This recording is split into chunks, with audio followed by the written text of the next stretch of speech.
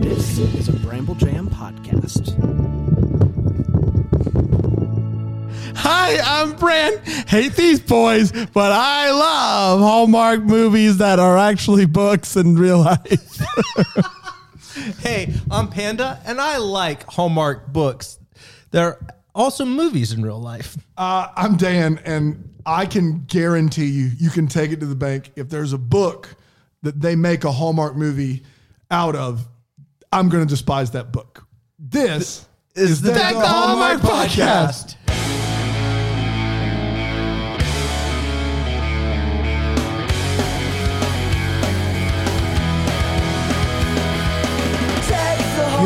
Oh boy. You first said we had to get up at 7 a.m. just to record an intro to this. I was upset, but then I realized it's going to take us a few takes. Yeah.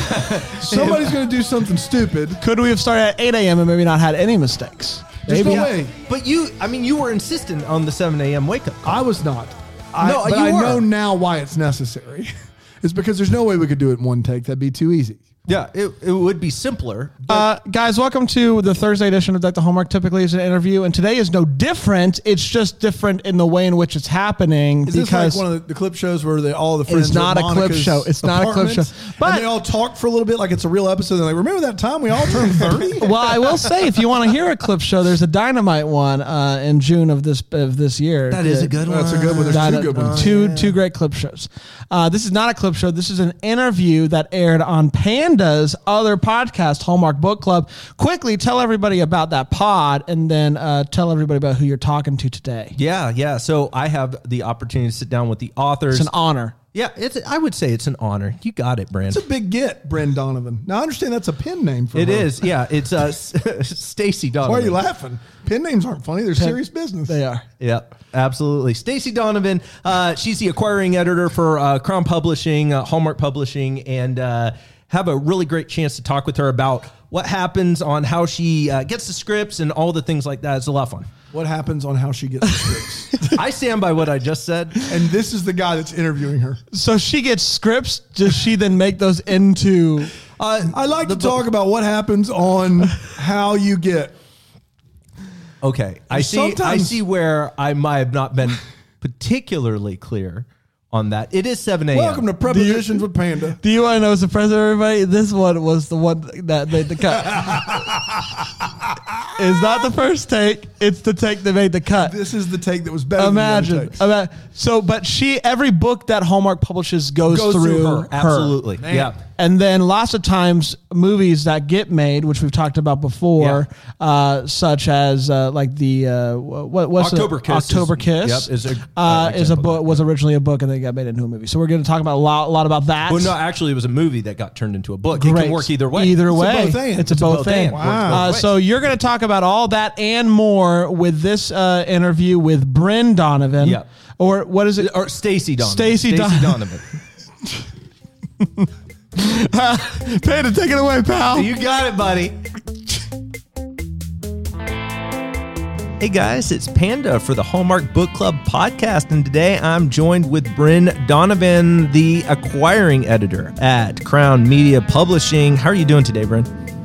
Hi there, so good to be here. Oh man, it's so fun that you decided to come on the podcast and talk with me. And listen, you have a pretty important job, and we're going to dive into that. I mean, this is some big time stuff, and I'm really excited just to hear, kind of pick your brain. You have so much experience. Like we were talking a little bit before the pod. You've been in advertising. You have you have a bunch of stuff published. You're like a writing guru expert. I want to hear all about everything. This is going to be so fun. We're going to be maybe a little bit all over the place, but you have so much experience and wisdom to share with us. I'm really excited about this conversation. But before we dive into any of that, kind of tell me, how did you get to where you're at today?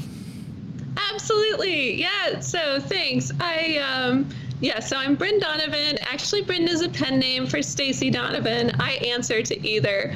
I'm Bryn Donovan on Twitter and on my blog. But I did work in advertising for a little while. I worked for a long time at Hallmark Cards on all kinds of projects, kids books, gift books, cards, different marketing initiatives, all kinds of things. And then our sister company, the Hallmark Channel, was out in LA. I was in Kansas City, but I had the idea that the Hallmark Channel was so well known for these certain kinds of heartwarming stories, and that it would make sense to have a publishing arm of that entertainment business. And so I put together like a 10-slide PowerPoint deck, and I creeped on the CEO's schedule and found out when he was going to be in town. And I emailed him and introduced myself and said, "Can I have half an hour to pitch you a business?" And he said, "Okay." So I did that, and that's how it they had already been thinking about it a little bit too at the Hallmark Channel, so it was serendipitous, I guess. Yeah. And that's how it came about. And so we started a publishing business that started out in ebooks only, and then went into print editions and audiobook. And we publish a very sweet G-rated romance and cozy, so a lot of that, and a little bit of cozy mystery too. Well, and what's crazy is you guys have really been expanding a lot recently. I mean, I know that there's always been books that have tied into the movies, but recently, like, there's just been a ton of books that have been coming out, and you have kind of your mark in all those books in some way, don't you?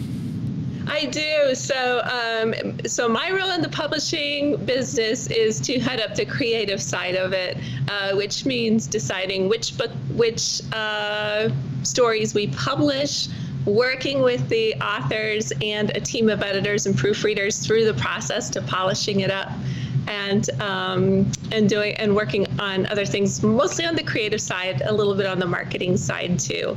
And so it's very hands-on, I would say, all the way through. Yeah. Well, that's pretty incredible. I mean, that entire process, because so like, walk me through what it looks like from the beginning. Like, does the proposal land on your desk? Like, how's that work? Like, walk me through, like, if somebody's like, man, I would love to be published by Hallmark, like, oh my gosh, I love the movies, I have, a desire to write, but what's that look like on your end, like from the beginning to the end? Sure. Walk me through that. Yeah.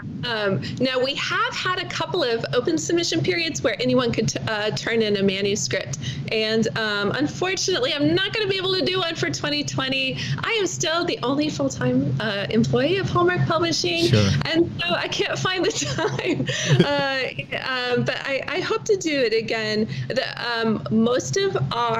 We acquire most of our books by proposal only. And so a proposal comes from an agent, and then we look at it, and it's like a 4-page synopsis, basically. And then we look at it, and I like to say it's a very collaborative process, which is my nice way of saying we get all up in your business. We work on it together to make sure everything's clear. The character motivation is clear. You see the characters, both main characters, you see how they grow and learn and change throughout the story.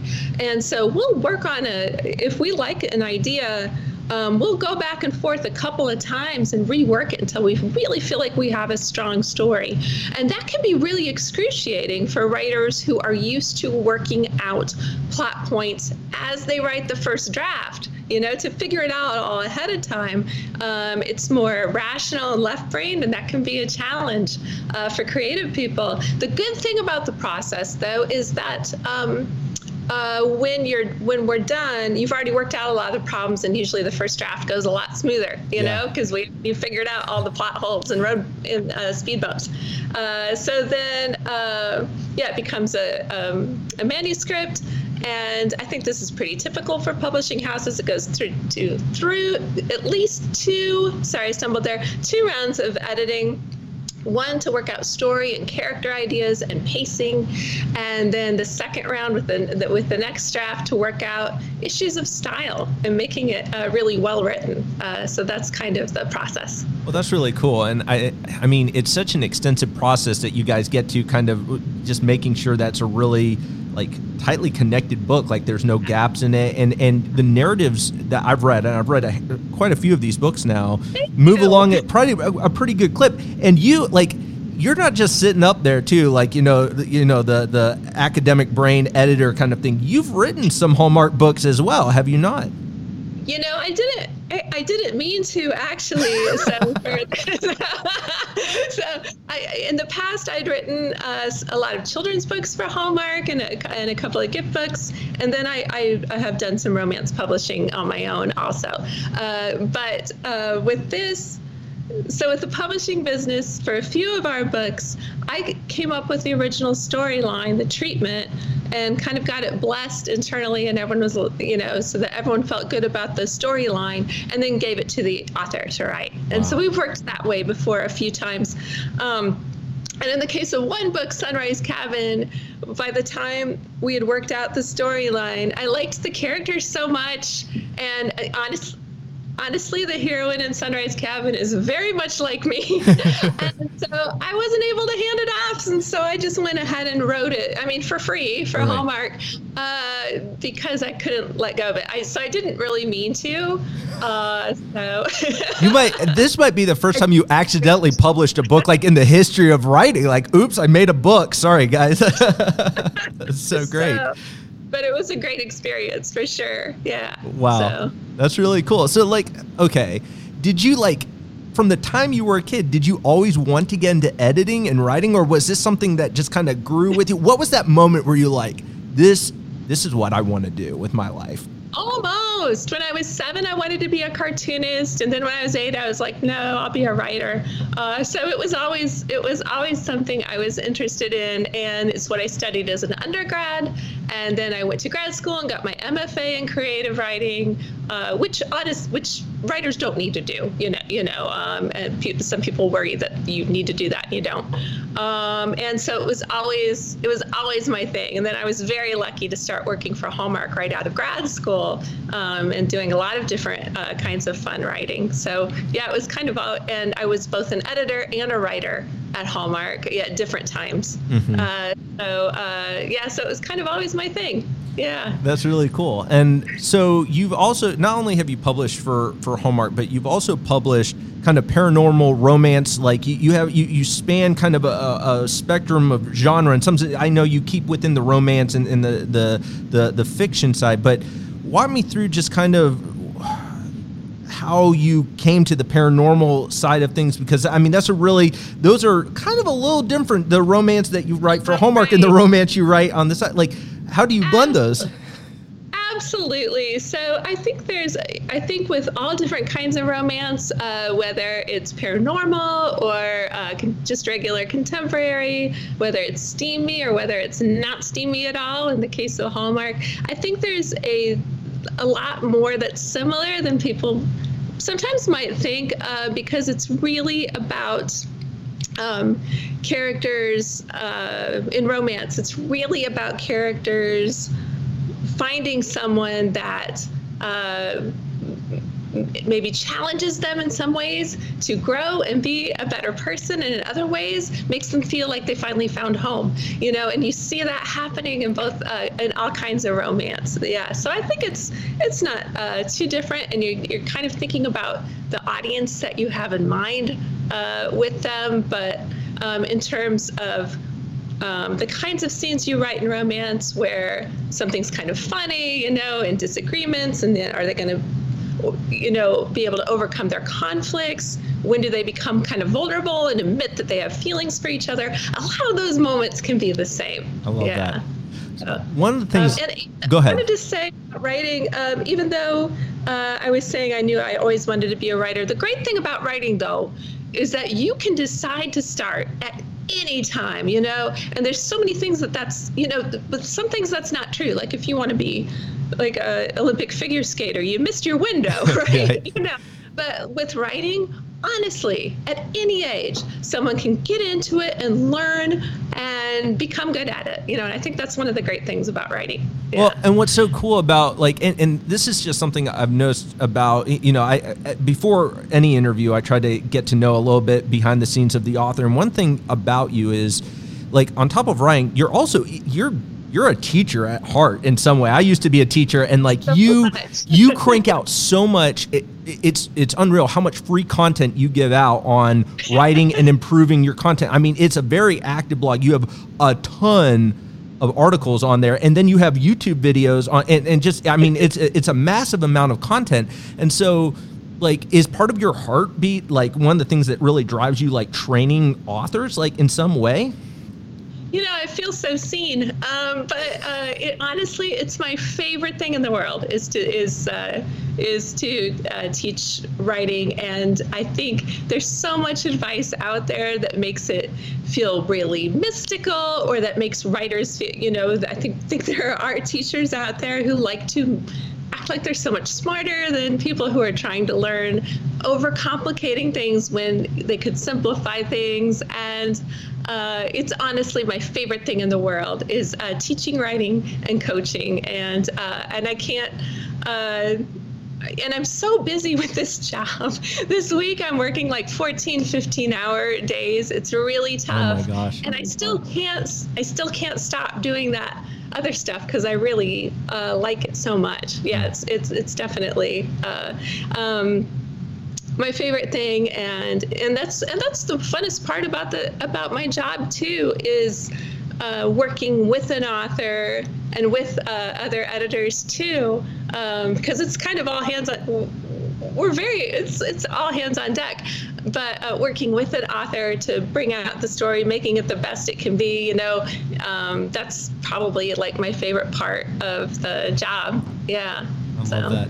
So walk me through that moment. Like, you're not only you teach, you're kind of a guru in some sense in writing. I mean, you have so much experience, but walk me through that moment when you were first trying to get published, because I think a lot of people that I've talked to have been like, it just never feels like it's going to happen. Maybe what was that for you, like that moment?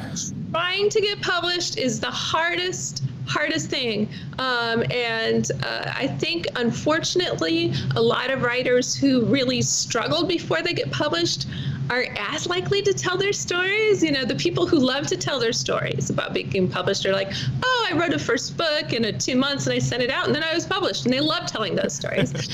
And then it makes everybody else feel like there's something wrong with them. I went to a writing convention years ago where one of my favorite romance authors, someone asked her how long it took to get published. And she got very serious and said, I wrote 6 books before I got published. Wow. I wrote over 1 million words. That's the truth. I tried with each one of them. I tried to get it published, and I couldn't get them published. And I thought it was so great that she told that story. It's more common than people think, and you know, people need to hear those stories. It is a huge struggle for everyone. And the other thing that people have to understand about publishing and submissions is that publishers pass on good books all the time. All the time. I pass on good books all the time, and it kills me as someone who loves to support and other writers. But there are all kinds of reasons that have nothing to do with the quality of the writing, you know, or the validity of the story. And it's more like you're trying to fit a book in. You're looking at how it balances against the other books in your model line. It's what you know. Sometimes it's like, oh, this is a really cute story about I don't know, like a dog groomer, but we already did 2 dog groomer books, so we can't take it. Right. You know, there are all kinds of reasons that have nothing to do with the quality of the story, you know, and so people, like, before I was on the other side, you know, the other side of submissions, I knew that intellectually, that it wasn't always personal. Now I know it in my bones. You know, you can be a really good writer and strike out a lot. Oh my you know. goodness. Yeah. So, yeah, and that's why you got to keep swinging. And I work with authors who, well, I'm not going to call anyone out, but I have worked with an author who really had to grind for a long time and really hit moments where they're like, it's never going to, you know, this is never going to happen for me, and then it did. It did in a real great way. So that's so cool. And so. Walk me through that moment. Like, for you get a proposal on your table, because I think a lot of times people are wondering, okay, what's going through your mind as an editor? Like, obviously you mentioned, okay, you sometimes have to pass on good books, but what's the moment you realize that, okay, we have something really special with this particular proposal versus maybe one where you're looking at and you're like, this is kind of DOA. Like that this is already before it landed. Like what is that moment? And maybe like what can prevent somebody from maybe writing something that's already kind of dead? Like, I mean, just it's not going to fly. Yeah, definitely. You know, the hardest thing to do, but what always I think gets any editor, book editor's attention, in fiction anyway, is to have this really strong hook. Like it's a couple of sentences and you're like, oh, I can see how that could be a fun story. I'll give you an example. Terry Wilson, who's done a couple of books with us, and a few of her books have become very popular Hallmark movies like Unleashing Mr. Darcy. So Terry is great. And the book that she is writing for us for next summer is this even announced? That's all right. It is Once Upon a Royal Summer. Guys, this is an exclusive right now. I mean, we're going to toss it out there. This is big time. Go ahead. I'm excited. The story that we're doing with her, Once Upon a Royal Summer, is it's about a theme park princess who winds up dating a real life prince. Cool. Boom. So it's such a great, fun concept. It's really hard to land on those fun concepts like that, you know, that are like so crystal clear, like, oh, that's pretty fun, you know? Great. But when you can get a concept like that, it's really golden. I love that. That's so good. We're going to continue the conversation, but first, we're going to take a quick break.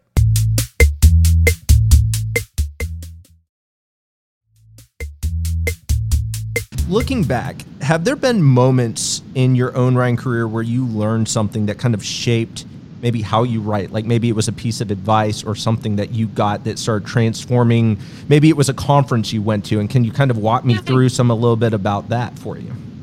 Yeah, you know, in my own writing, when I'm talking about people having struggles in my own writing life, it took me so incredibly, this is one of the reasons I'm so motivated to help other people. It took me so incredibly long to learn how to write a book. And one of the reasons it took me so long was because I thought of myself as someone who, I love books, I read them all the time, so I thought it ought to come naturally to me. And that was really faulty thinking. You still have to, it's like, well, I watch skiing, I watch the Winter Olympics all the time. I ought to be able to ski. Well, it doesn't work that way. You still need lessons. So because it took me so long, and when I went to a writing convention and went to a seminar about, just like I was blogging about the other day, goal, motivation, and conflict, all of a sudden I was like, oh.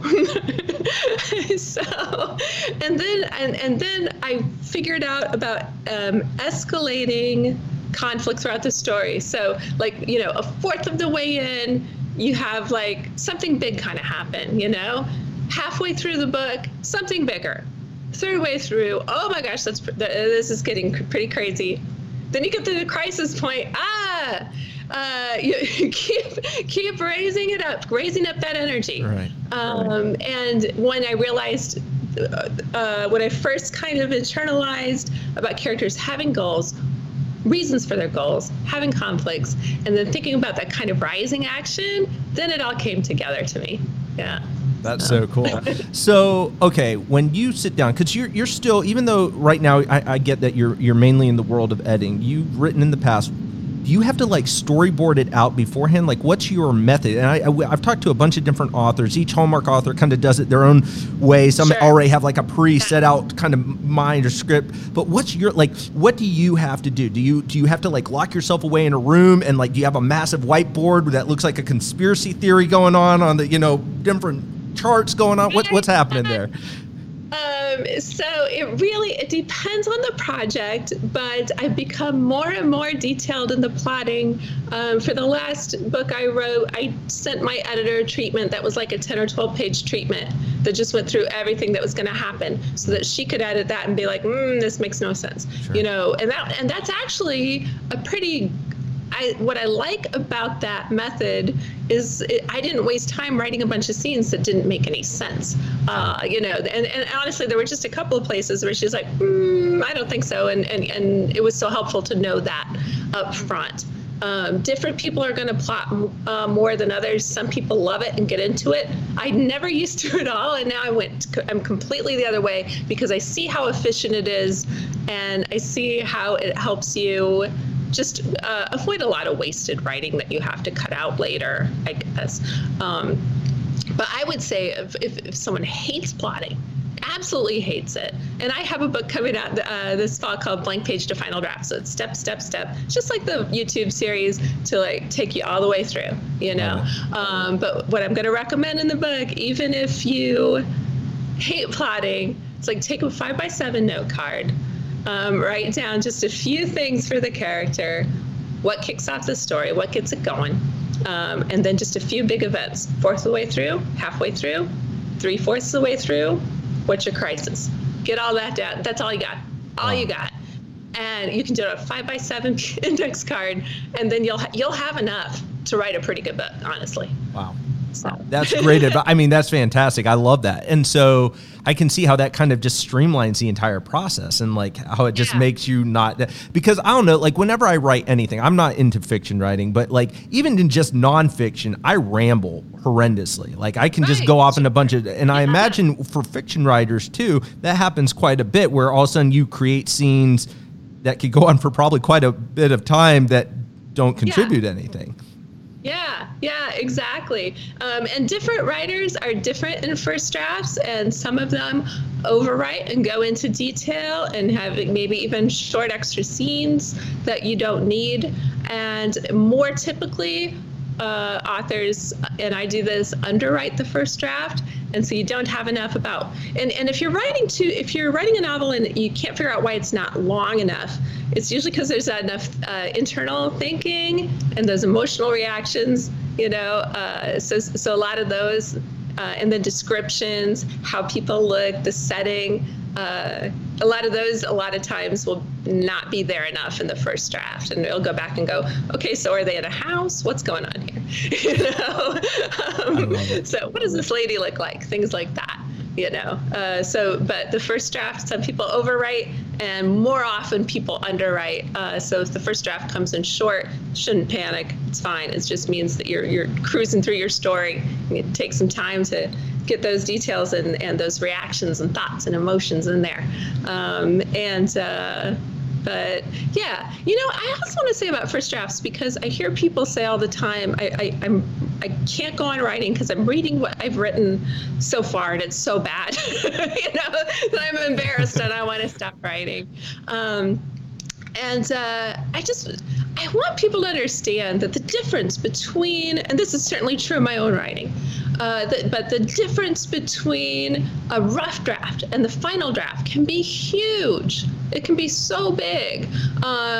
You know, with the rough draft, you just got to get something to work with. You know, I feel like it's like, you know, like you're going to sculpt a story, but first you got to have some clay.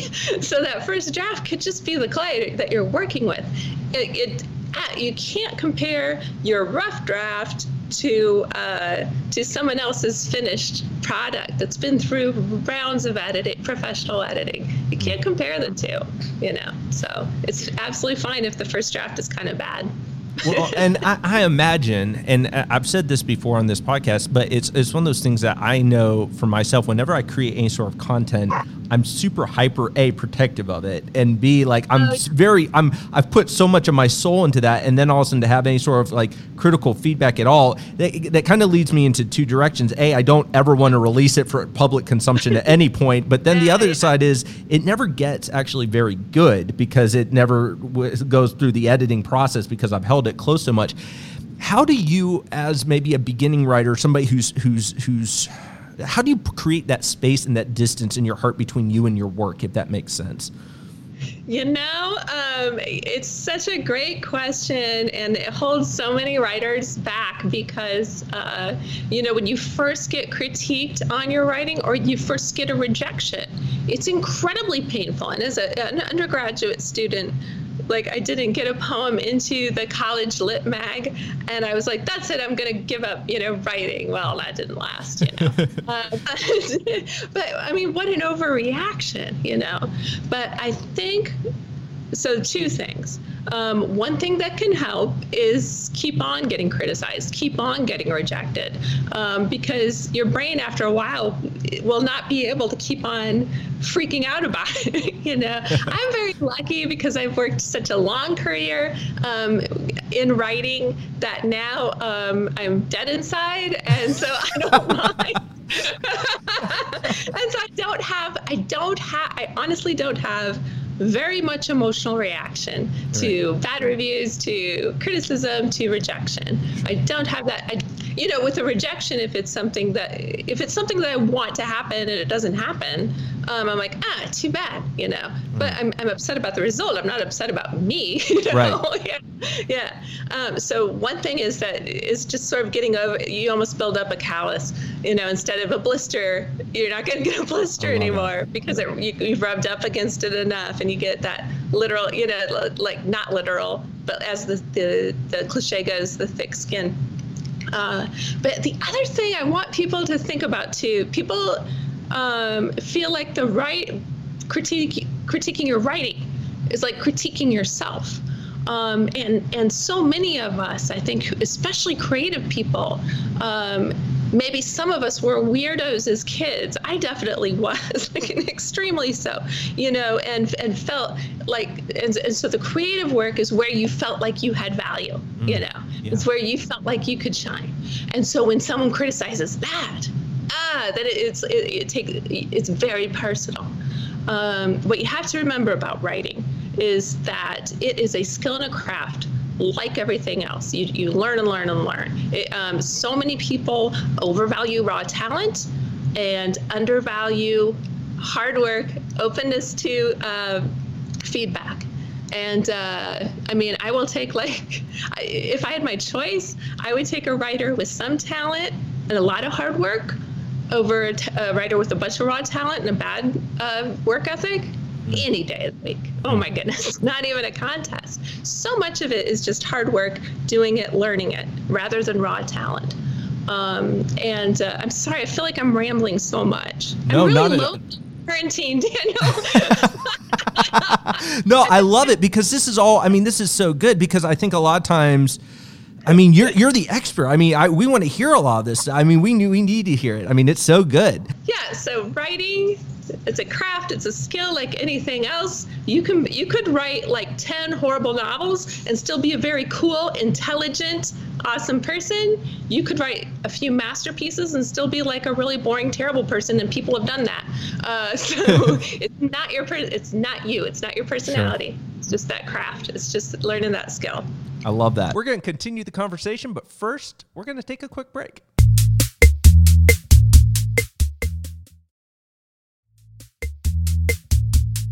So, there's a little bit of video here, so I get to the awesome chance of looking at your bookshelf, which is, for me as a book nerd, just the best thing in the entire world. I just love people's bookshelves in general. What books have influenced you as a writer? Maybe it's a particular author where you look and you're like, my goodness, I aspire to this, but maybe it's a book that you have maybe learned a lot from. Oh, that's such a good question. And I ought to have a canned answer right off the top of my head, and I don't. As a reader, my first love was fantasy. So J.R.R. Tolkien, C.S. Lewis. That was my first love. Honestly, I didn't start reading romance until a long time after grad school. My background was academic. Right. It's just it's so hard to say, well, it's hard to improve upon Tolkien and Lewis as inspirations. They're so great. Yeah. And I read I read every genre, right. So I read literary fiction, I read romance, I read mystery, thriller, just all kinds of weird nonfiction, and I'll get obsessed with something and read like 6 books about neuroscience, right. Or 6 books about Mesoamerican archaeology, and so I am having a hard time picking just one. I guess. Well, and I think that's, it's like when you start looking back at your influences, whether it's just as a human, if you're a reader in any capacity, I think that's one of the things. Like, we've been shaped in so many different ways by the books that we read, and I love that. So, okay, we have to talk about your new book. It came out, unfortunately, during this whole mess that's been going on. So I read that you didn't really get a chance to do a release party of some sort. So I feel like we maybe need to do a little bit of a release party right now. I want to talk a little bit about, because it's a really great idea. You wrote a book called Dreams Come True, a journal of self-discovery, goals, and manifestation. I love it. Walk me through and walk people through the big idea of what this is about, and maybe how that has linked to you as a writer. Like, how's that? Absolutely. What's that? Tie that in. Yeah, it's all connected. And so my nonfiction books always start out as things I create for myself, and then I'm like, oh, maybe someone else would like this, you know. The guided journal started out as exercises that I came up with for myself, just to keep me positive, to keep me focused on goals, and that kind of thing. And then during the pandemic, I thought, maybe I'm not the only one who could use a little positivity, So I got it in a little bit a better form. But the exercises in the journal are really meant to help you kind of connect with your true self and what makes you happiest, and then connect with goals that you want to achieve, and connect with dreams again, because I think it's very easy for us when we run into challenges and roadblocks and go through difficult times. Sometimes you just need a little refresh. And that's kind of what it's meant to be, And I am a real believer in articulating goals and wishes. And funny things can happen. A few years ago on my blog, maybe 4 years maybe, I made this list of 101 life goals. Just for fun, right? Just as an exercise. And this is in the back of the last exercise in the journal, is to do this. And when I made that list, I put on some, because I'm like, what the heck? It's just dreaming anyway. I put on some things I thought, there's no way this is going to come true. Like, be on a national TV show. Like, why would I? I'm not, Yeah. And then that one already came true. I've been on TV twice because of the publishing business. And I didn't expect to wind up in LA. Looking back at the list, a bunch of those things were in California. Wow. Like go to the Rose Bowl parade, see our Aunt Roses in LA again. Well, now we see her all the time, and so it's funny how things work, Now I'm not, what I'm saying is that when you articulate, here's what I really want. Here are my dreams. I don't think it's that mystical or anything. And like I said, I love to read about neuroscience. Right. I think subconscious goes to work figuring out how to make it happen. Yeah. And then things happen in surprising ways. But it's because part of your brain is like, all right, well, I guess this is what she wants, so I'll try to figure it out, Wow. Yeah. And so that's essentially what manifestation is, and manifesting in your mind. Any mystical way at all. What I mean is when you're really clear about your goals and what you want, and when you really think, what, I think I can do this, a part of your brain will kick in, and you don't even have to do it. Like, subconscious part of your brain will kick in and start doing things to make it come true. Well, and go ahead. Yeah, you'll start noticing opportunities that before you might have missed because you're just concentrated on getting through your day. So I've done exercises like this before, and like transparently, one of the things that I struggle with is sometimes knowing what I want, if that makes sense. Like, how do you dive down, like, as somebody who maybe is paralyzed by choice? You have 1,000,001 decisions, and you can, like, paradox of choice it to death, where you're like, oh my gosh, I've got so many things I could do. What do I really want? How do you help kind of distill that down? Yeah, I had some exercises in the journal that were sort of geared towards, what stories do you love? What did you love to do as a kid? What are some of your favorite memories? I have some random exercises that just kind of jog your brain and make you think in some different ways. Because I think the more you know about yourself and the more you're aware of what makes you happy, then that'll help that helps guide you. I love Yeah. that. I love that. Because So otherwise everyone has generic goals. They're like, oh, I want to like, you know, have a beachfront house and have a sports car. You know, like everybody has the same goal, you know, if you really, because that's what you were told, Right. you know. But if you really connect with what you want, it's going to be unique to you. that's so good. That's so good. Yeah. So like you've accomplished a lot, and you are I mean, it's insane. You started off with this idea for a book during quarantine. It gets published during quarantine. Like, it hasn't been that long. I mean, it's felt like, 30 years that we've been in quarantine, but it hasn't actually been that long. And on top of that, you're balancing this influx of editing books and everything. And so I like just listening to you, and then you write like all the time. Like, I mean, I like legitimately, as somebody who has done content creation, like, to my audience, guys, you have got to check out Bryn's stuff. Like, it's out of control how much content you create. Like, it's insane. So how do you balance all that? Like, there's a productivity level here that's like out of control. Like, how do you do that? Like, how are you just like high octane by nature? Like, do you have a schedule? Like, what's happening here?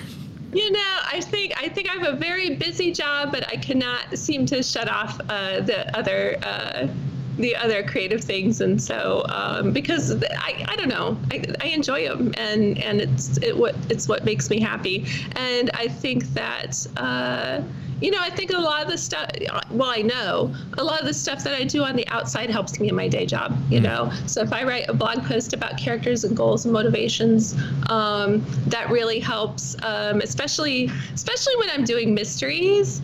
I'm going to put in a plug here, if you don't mind. Go for it. So our new books from Hallmark Publishing, August is like mystery month. And so we have Behind the Frame, which is a second in series by Tracy Gardner about these three sisters who solve, one main sister solves crime. Her two sisters help. She's a former art authenticator. So she's the kind of person who can look at a forgery and know it's a forgery. Okay, cool. So she's very sharp on details. So that's Behind the Frame. And then we have Dead End Detective. So Amanda Porter, Piper and Porter Mystery by Amanda Flower. Yep. Got ahead of myself. Amanda is this USA Today bestselling author. She's this Agatha Award winner. It was really fun to work with her. And that one's about a female private eye. So her partner at the two girls detective agency gets murdered. She's the suspect. And the agency has been left to her partner's nephew, who rolls into town. So they're both really great books. So a lot of the things I do on the outside really help with the day job. Yeah. I love that. We had Amanda on the podcast, I think it was last week, and she's so great. I mean, just bubbly, amazing, and so...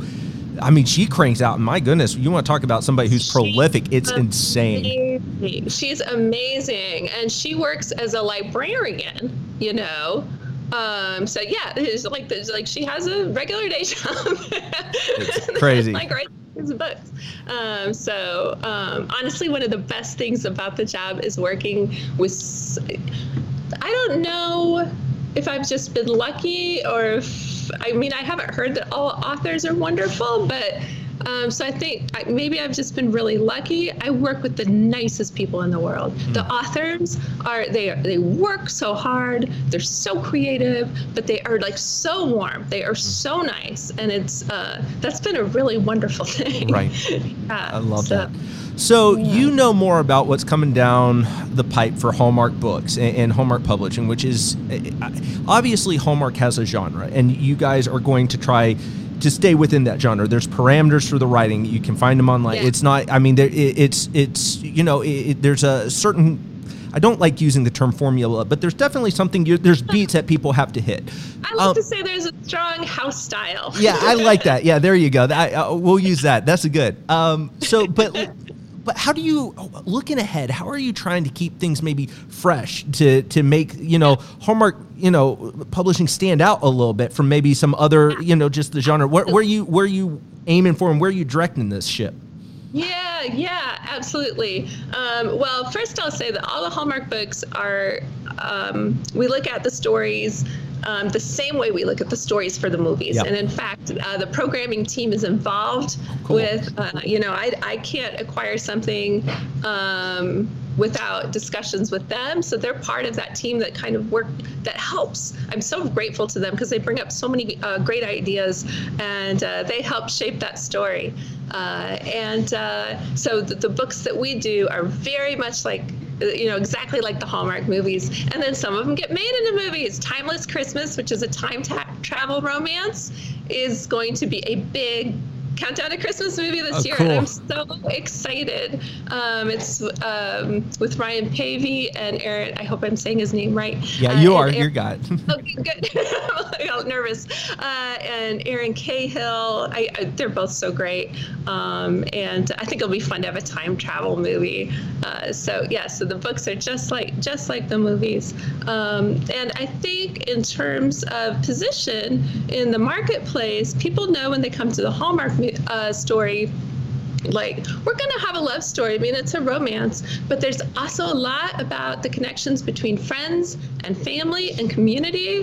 One thing I don't do, even though I hope I have a good sense of humor, is like really snarky stuff, because in a Hallmark story, you really have a vibe of kindness, I guess, Yeah, absolutely. and supportiveness, and so that's a really important part of the story, I think, is to lose yourself in a community and with characters that have this kind of good-heartedness and kindness. Yeah, I love that. So. That's super fun, and it's really interesting to hear just kind of that connection that the programming team is also kind of keeping an eye on. Hey, what's your side of things doing that maybe we can convert into a movie? Because I mean, you gotta get 40 movies, for Christmas time. You gotta look for some source material somewhere. You gotta get help somewhere, right?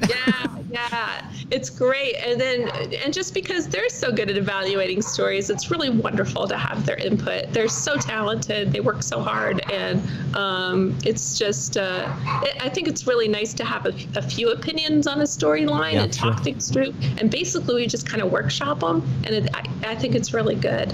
Yeah. I love that. So if people are wanting to connect more with you, you've been so gracious with your time, especially with balancing, like pretty much doing all the things at one time that you're doing. So we love that you came on the podcast. But if somebody wanted to maybe connect with you more, find out some of the things you're doing, and just see what's kind of going on in your mind, where do they go? Oh, that's a good question. I guess probably hit me up on Twitter, and it's just Bryn Donovan, one word.